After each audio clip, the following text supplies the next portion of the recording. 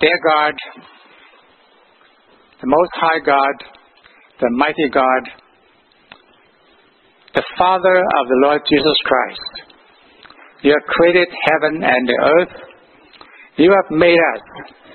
We are your people. We come to worship you and honor you this morning because you alone is worthy of our worship and adoration. Lord, we come to thank you for your love for each one of us. When we were still in darkness, you send the light. When we were without hope, you send hope in the person of the Lord Jesus Christ. He was willing to come to this earth.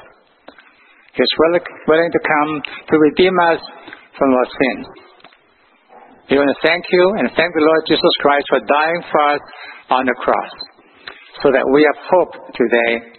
Our hope is sure because you have given to us the assurance in our hearts that we now belong to you because we have accepted the Lord Jesus Christ as our Lord and Savior.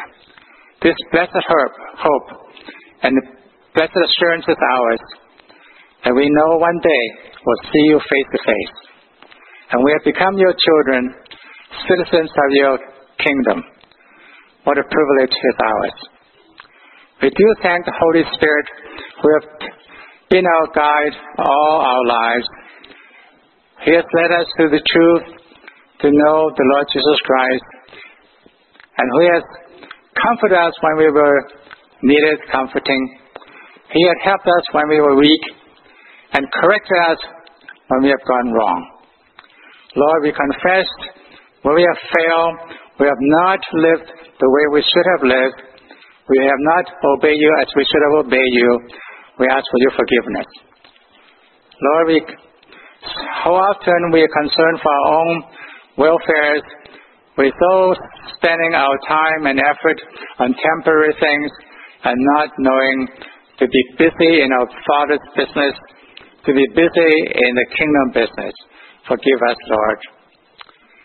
Correct us in a way that we ought to go and teach us how that we should be engaged in the business of our Father. Help us to be engaged in the ministry of nurturing, ministry of caring, and help us, Lord, to engage in the ministry of intercessory prayer for each other and for your ministries. Lord, we want to be more like the way the Lord Jesus Christ was when he was on earth. We want to be humble, want to be useful, and want to be submitted to you in all our ways, that we can be used for your purpose and for your glory. Lord, we come to ask you this morning to teach us, and Lord, to have the willingness to do and to serve you wherever you want us to be. Help us to be engaged in mission ministries far and wide. We do pray for those who will be going on mission, that you'll be with them, strengthen their hands, and Lord, enable them to do the work that you send them to do, and to be your representatives wherever they go. We also pray for those who are considering short-term missions this summer, that you will encourage them, help them, and guide them, and prepare their hearts to go, to be willing to serve you want them to serve. Lord, we also want to come and ask you to guide the lead pastor church committee. Lord, help each one of them to know your will and to guide them and to lead them in a way that they should search the person of your choice. And we know that one day you will bring such a person to be among us and to shepherd this flock, to guide us into closer walk with you and to be a mature Christian, Lord, to serve you well. We just ask that you would hasten the day that we too would see this person coming to be among us.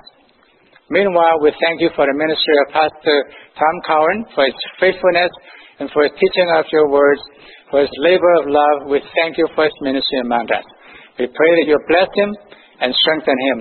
We pray that as we listen to your words, even today as he preaches, create in us a craving desire for your words to be fed, that we'll grow into maturity. Lord, teach us your ways as we listen to your words. We ask all these things in Jesus' name. Amen.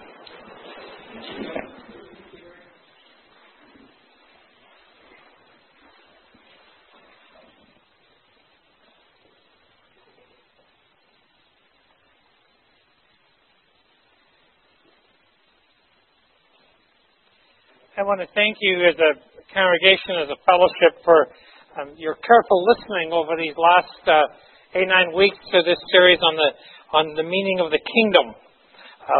We have left much behind, but I hope I've convinced you in these days that the message of the kingdom is really the primary message of Jesus. Next Sunday is Palm Sunday, Pastor Cindy speaking, then Easter Sunday I'll be back. And then starting in the first Sunday of April for about 10 weeks, we're going to take you on a bus tour. So bring your passports. You're on a bus tour through some of the major cities in the New Testament.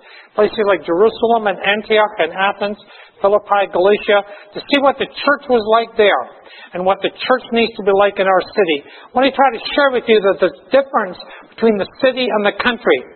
When Paul started churches, he started them in cities. And there's something I call cityness. So we have to understand, even in a city like Vancouver, which I think is a very sensuous city, where a city is moved by our senses. So we'll look at the church in the city, the backdrop of our city, and to see out of the book of Jeremiah that the task of the church is to bless the city we are in by being the people of God. That starts on April the 7th, runs for about 10 weeks or something like that. So we'll go on a bus tour each Sunday, get on a bus, and we'll go from city to city, okay? Well, I'll drive. You can do whatever you want. Okay, there you go. Anyway, I hope you've heard this week that the message of the kingdom is really the crux of the prayer of Jesus. Remember, he says, Father, may your kingdom come. May your will be done on earth as it's done in heaven. That's what the kingdom is. Kingdom is not a place. The kingdom is the reign and the rule of God. It starts now and is going to be completed in the days to come. It is present and it's future. It's embryonic. It's something which starts in our lives now. Jesus says in the end of Matthew chapter 6, he says, if you seek first the kingdom, all of these things, he's been talking actually about food and clothing, the things we worry about and spend our time on. All of these things will be added to you, but the kingdom is to be the priority. And Jesus described the kingdom in a series of down-to-earth stories which we call parables. We've looked at some of them. And the kingdom message of the kingdom doesn't stop at the cross. The beginning of the book of Acts says, after his suffering, Jesus presented himself to them and gave many convincing proofs he was alive. He appeared to them over a period of 40 days, and it says, and he spoke about the kingdom of God. In other words, the message continued from the risen Jesus. And when you get to the end of the book of Acts, the story of the Apostle Paul, it says 2 whole years Paul stayed there, probably Rome, in his own rented house and welcomed everyone who came to see him. He proclaimed the kingdom of God and he taught about the Lord Jesus Christ. So I hope you've heard that the primary message of Jesus is really about the kingdom of God.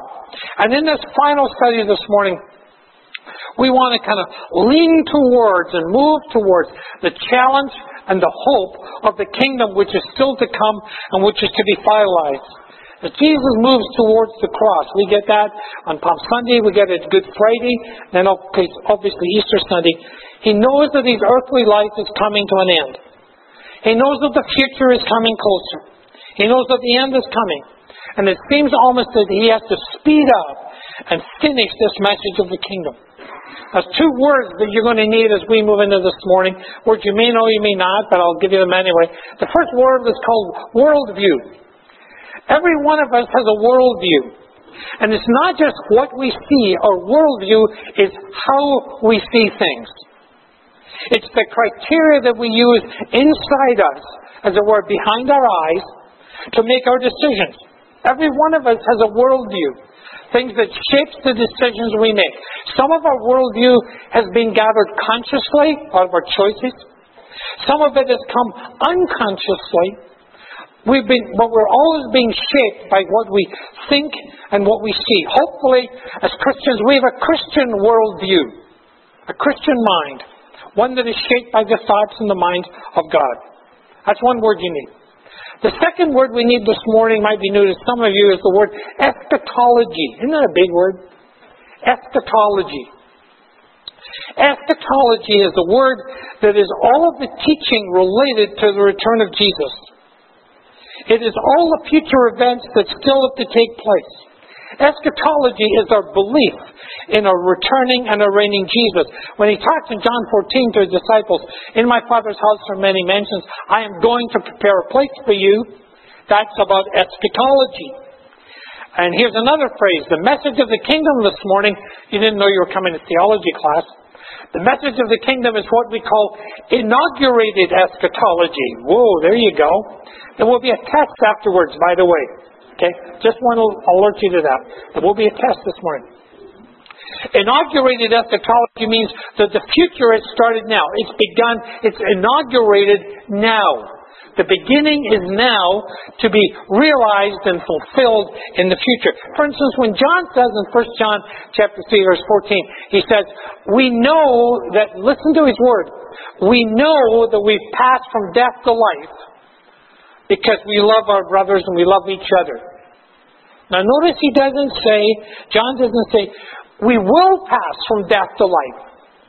John says we know that we have already passed from death to life. The eternal life is something which has started, inaugurated, embryonic in who we are right now. It's started now. So these two words give us the interplay in four different ways in our lives. Okay? First of all, there's people who've got what I call no worldview, no eschatology. The lens that they look through has no eternal hope. They simply expend their energy in getting through the day. If you follow the writings or read Jean-Paul Sartre, Albert Camus, existentialist writers, you get a sense of eat, drink, and be merry, for tomorrow we die. All gone. There's a reality called solipsism, which says reality is whatever we simply perceive it to be. We make our own heaven and our own hell down here, and then that's the end of it. That's no worldview, no eschatology. Seems that the only hope some people have is in winning the lottery. Some people have a worldview, but no eschatology. With me? They're here to save the planet, save the trees, save the whales, work for social justice. All good, all the efforts to make the world a better place for coming generations. But the whole issue of the environment is worrying some people. Will there be a future for the planet? Will there be a future life? So they have a worldview that shapes what they do, but they've got no sense of future hope that's really rooted in God. Now, there's people also, thirdly, have an eschatology, but no worldview. And this is, for some Christians, there's a denial of involvement for the issues of the world. And so issues of social justice and the environment, they say, that doesn't mean anything. We're simply waiting to get out of here. And we're going to be with our God. And one particular aspect, some years ago, there was a very popular series of books, and I think they became videos and movies, called the Left Behind series. If you followed those, that's really reflected in that. It's these Christians taken out of the earth and everyone is left behind. And so the easy answer for some people with this view, particularly obviously Christians, is why bother? It creates an attitude of retreat and withdrawal from the present issues of social need and social justice. There's an eschatology, but no worldview. There's an old gospel song. Most of you are way too young to know it. But an old gospel song that said simply, this world is not my home. I'm just passing through. I'm just passing through here. Now, there is a sense we are pilgrims, but we're pilgrims to be committed to what goes on here. So that one wouldn't work for me either. Here's what we need. We need an eschatology that shapes our worldview. That's number 4. We need an eschatology that shapes our worldview. We need a strong grasp of the hope of the future, but one which shapes how we live today. That is the force of the kingdom. We have a hope in a returning and a reigning king. We're called to live in the present in the light of the kingdom which is still to come. This is the inbreaking of the kingdom into the present. Now, we usually think, the decisions we make today will shape our future. To a large extent, that's true. But the kingdom also teaches and works the reverse of that. It teaches us that things in life today can be different, because of what we believe about tomorrow, and because of what is to come in the future, in the coming kingdom. As Jesus moves towards Palm Sunday, which is next week, his intensity seems to change. He feels almost a cross coming towards him. Perhaps time is running out. He sees a new urgency to finish his message, to make sure his disciples understand the urgency of this message. That's why he gathers with them in what we call the Upper Room Discourse, the book of John, chapters 13 through 16. In my Father's house are many mansions. I'm going to prepare a place for you.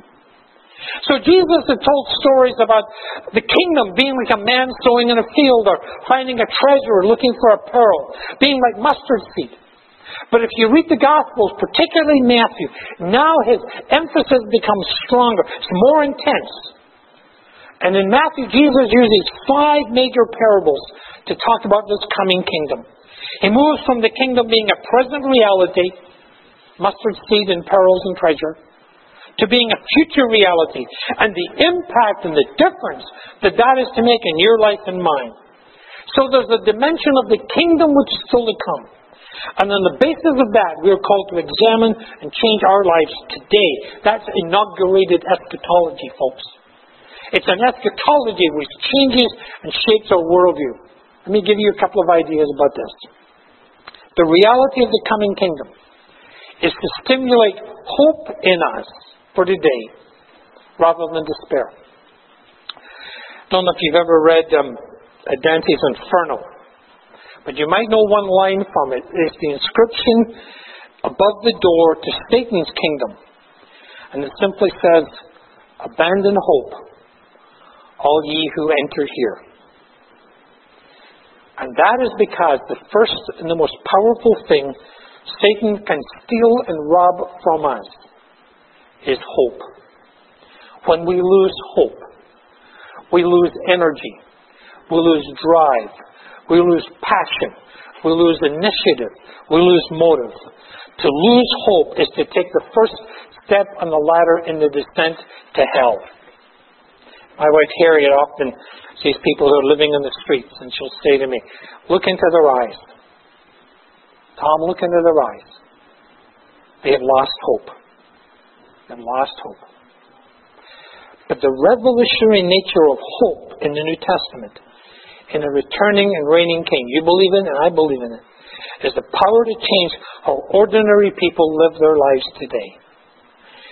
Life can throw all kinds of things at us. Some of you know that, and we know that in our family. Issues of health, and money, and family struggles. And sometimes we might wonder, how can we go on? How can I get up tomorrow and get dressed and go to work or whatever it is, go back to church on a Sunday morning? How can we go on? Here's what Paul says to us. For everything that was written in the past was written to teach us, so that through the endurance taught in the Scriptures and the encouragement we provide, for all of those stories of men and women of faith, these stories are written so that when we're faced with life and all that life throws at us, Paul says, so that we might have hope. And over the 44 years I've been a pastor, I've lost count of the number of times I've stood at a graveside. In my life, I've buried my father. I have buried my mother. We've buried a daughter-in-law. One day I buried my best friend in Victoria. I buried 5 babies. I buried 2 young people who committed suicide. I've stood with countless families in tears. And we have looked into that dark slit in the earth. And I understand what Paul says in Thessalonians. I know what he means when he says, we grieve. And let me just tell you, it is normal to grieve. It is healthy to grieve. He says, we grieve. We've cried with people. We've hugged them. We've joined our hands with them. We grieve. But he goes on and says, we do not grieve like those who have no hope. Ain't that the difference? You stand at a graveside of someone you love and we grieve. But he says, but not like those who have no hope. First John says to us, see what great love the Father has lavished upon us. By the way, the word for great there is an unusual word. It means that it's the idea that something that comes from outside our planetary system. See the great love the Father has lavished upon us, that we should be called the children of God. And that's what we are. The reason the world does not know us is because they didn't know Him. Dear friends, we are the children of God, and what we will be has not been made known. But we know that when Christ appears, we shall be like Him, because we shall see Him as He is. And then it says in the next verse, and all of us who have this hope in Him purify themselves, just as He is pure. Hope is to have a moral impact on our lives.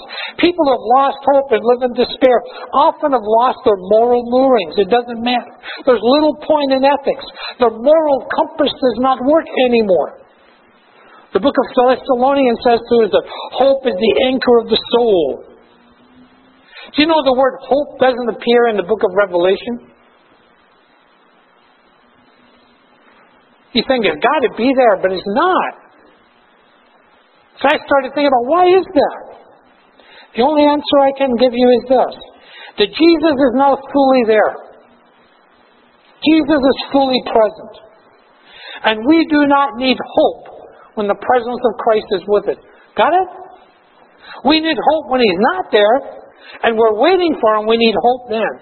But we do not need hope when Christ is fully there and we are with Him.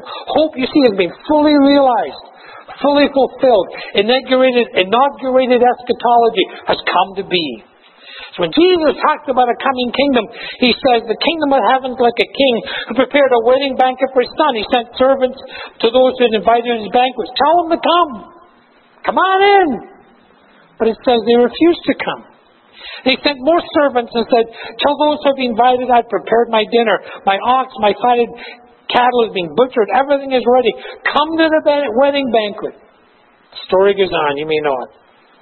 You and I have been given an invitation to eternity. To a hope that will change our lives. Make sure, please, you're ready to come.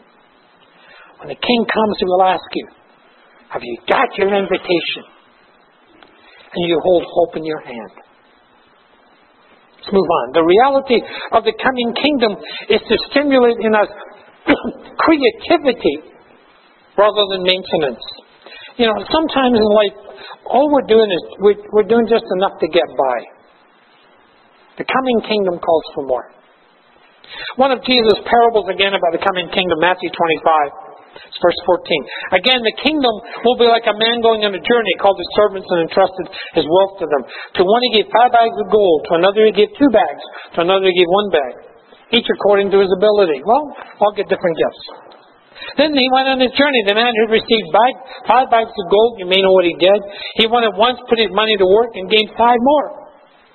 The man with 2 bags, he also worked hard, gained 2 more.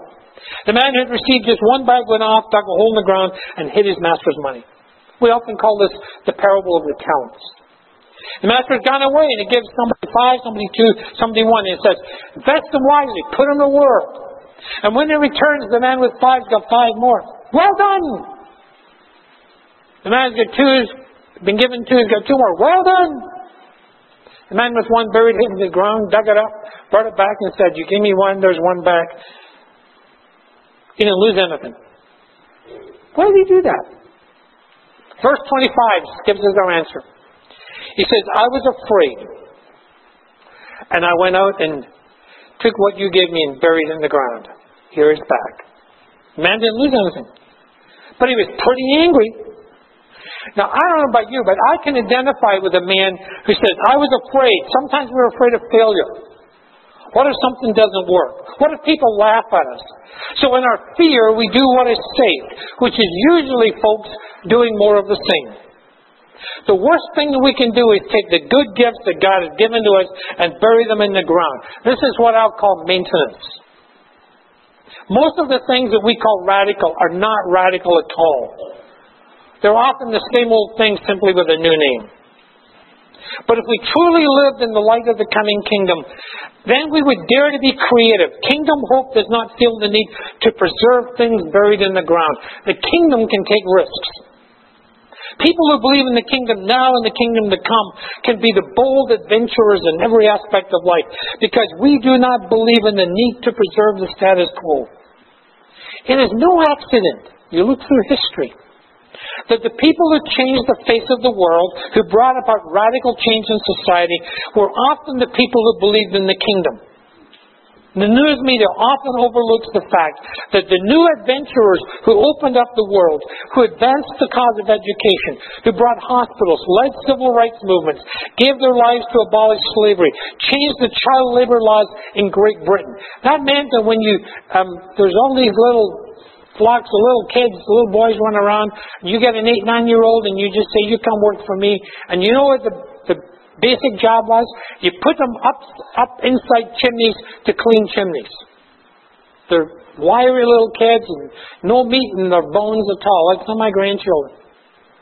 And if they get stuck up there, too bad. You just go get another one. You left them there to die. There was people who fought to change the child labor laws in Great Britain. Many of these people, most of them, were Christians. They believed in the work of the kingdom. And rather than bury their talent and their time in the ground, invested it at great risk often for the sake of the kingdom. If we believed and really believed in the future reality of the kingdom, let me ask you, in what ways are we playing it safe and burying the gifts of God in the ground in our lives and maybe as a church? How would our firm hold in the returning Jesus change the mission and the ministry of VCBC here in Vancouver? We'll talk about that when we go on our bus tour, April, May, and June. What risks are we willing to take for the sake of the kingdom? The worst thing Jesus says we can do is to bury the treasure he gives us, the message of the kingdom, in the ground. When the king comes, he will ask, what did you do with what I gave you? Creativity, not maintenance. The reality of the coming kingdom is to stimulate service out of our lives and not just selfishness. Again, a story. Matthew, when the Son of Man comes in his glory, and all his angels with him, he will sit down on his glorious throne. And all the nations will be gathered before him, and he will separate people one from another as a shepherd separates sheep and goats. He'll put the sheep on his right and the goats on his left. And then the king will say to those on his right, come, you are blessed of my Father. Take your inheritance, take the kingdom prepared for you since the creation of the world. For I was hungry, you gave me something to eat. I was thirsty, you gave me something to drink. I was a stranger, you invited me in. I needed clothes and you clothed me. I was sick and you looked after me. I was in prison and you came to visit me. It's when the king comes to evaluate life. Now understand, Jesus is not saying these acts of service and social work make you Christians. Not saying that.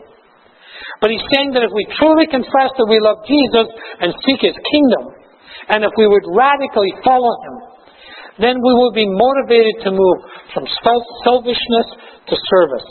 That's because service to Christ and love for Christ cannot be separated from service to people. It is the embodiment, the visible manifestation, the fleshness of what is invisible and hidden in our hearts, made visible. So the most powerful force in shaping our lives is what we believe about the future. And those who believe in the returning and reigning King, we hold in our hands the most powerful truth imaginable. You know that? The coming kingdom is to inspire our minds. It is to challenge our lives. It is to excite us about what all of life can be like.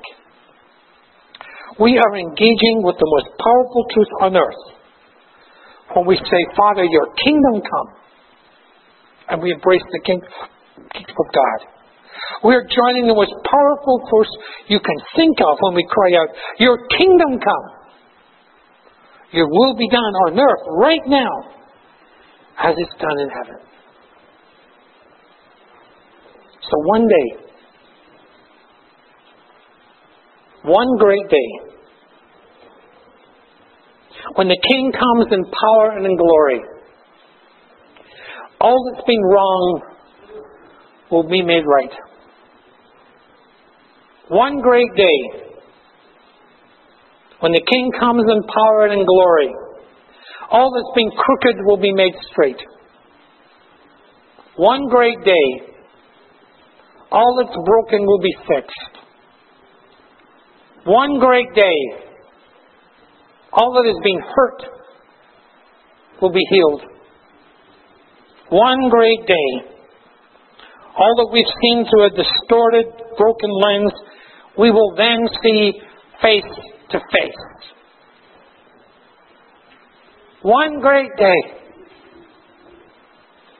all the tears that we have shed over the people we've loved and let go into those dark slits in the earth. One great day, all of the tears that we have shed will be dried up. Do you believe that? Believe that? So as we finish this series, may I invite you to stand.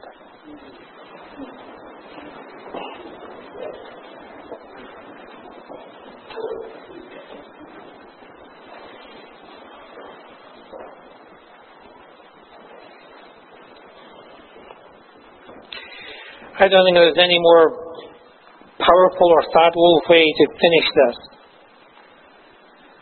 than the words that come from the Apostle John when he was given just a glimpse into that day. And then I saw a lamb looking as if it had been slain, standing at the center of the throne, encircled by the 4 living creatures and elders. The Lamb had 7 horns, 7 eyes, which are the 7 spirits of God sent out into all the earth. He went and took the scroll from the right hand of him who sat on the throne. And when he'd taken it, the 4 living creatures, the 24 elders, fell down before the Lamb. Each one had a harp, and they were holding golden bowls full of incense, which are the prayers of God's people. And they sang a new song. You are worthy to take the scroll and open its seals, because you were slain, and with your blood you purchased for God persons from every tribe, every language, every people, every nation. And you have made them to be a kingdom and priests to serve God, and they will reign on the earth. And I looked, and I heard the voice of many angels, thousands upon thousands, 10,000 upon 10,000. They encircled the throne and the living creatures and the elders, and in a loud voice they cried, "Worthy is the Lamb that was slain, to receive power and wealth and wisdom and strength and honor and glory and praise." And I heard every creature in heaven, earth, and under the earth, and on the sea and all that's in them, saying, "To him who sits on the throne, and to the Lamb be praise and honor and glory and power." And the 4 living creatures said, "Amen." And the elders fell down and worshipped.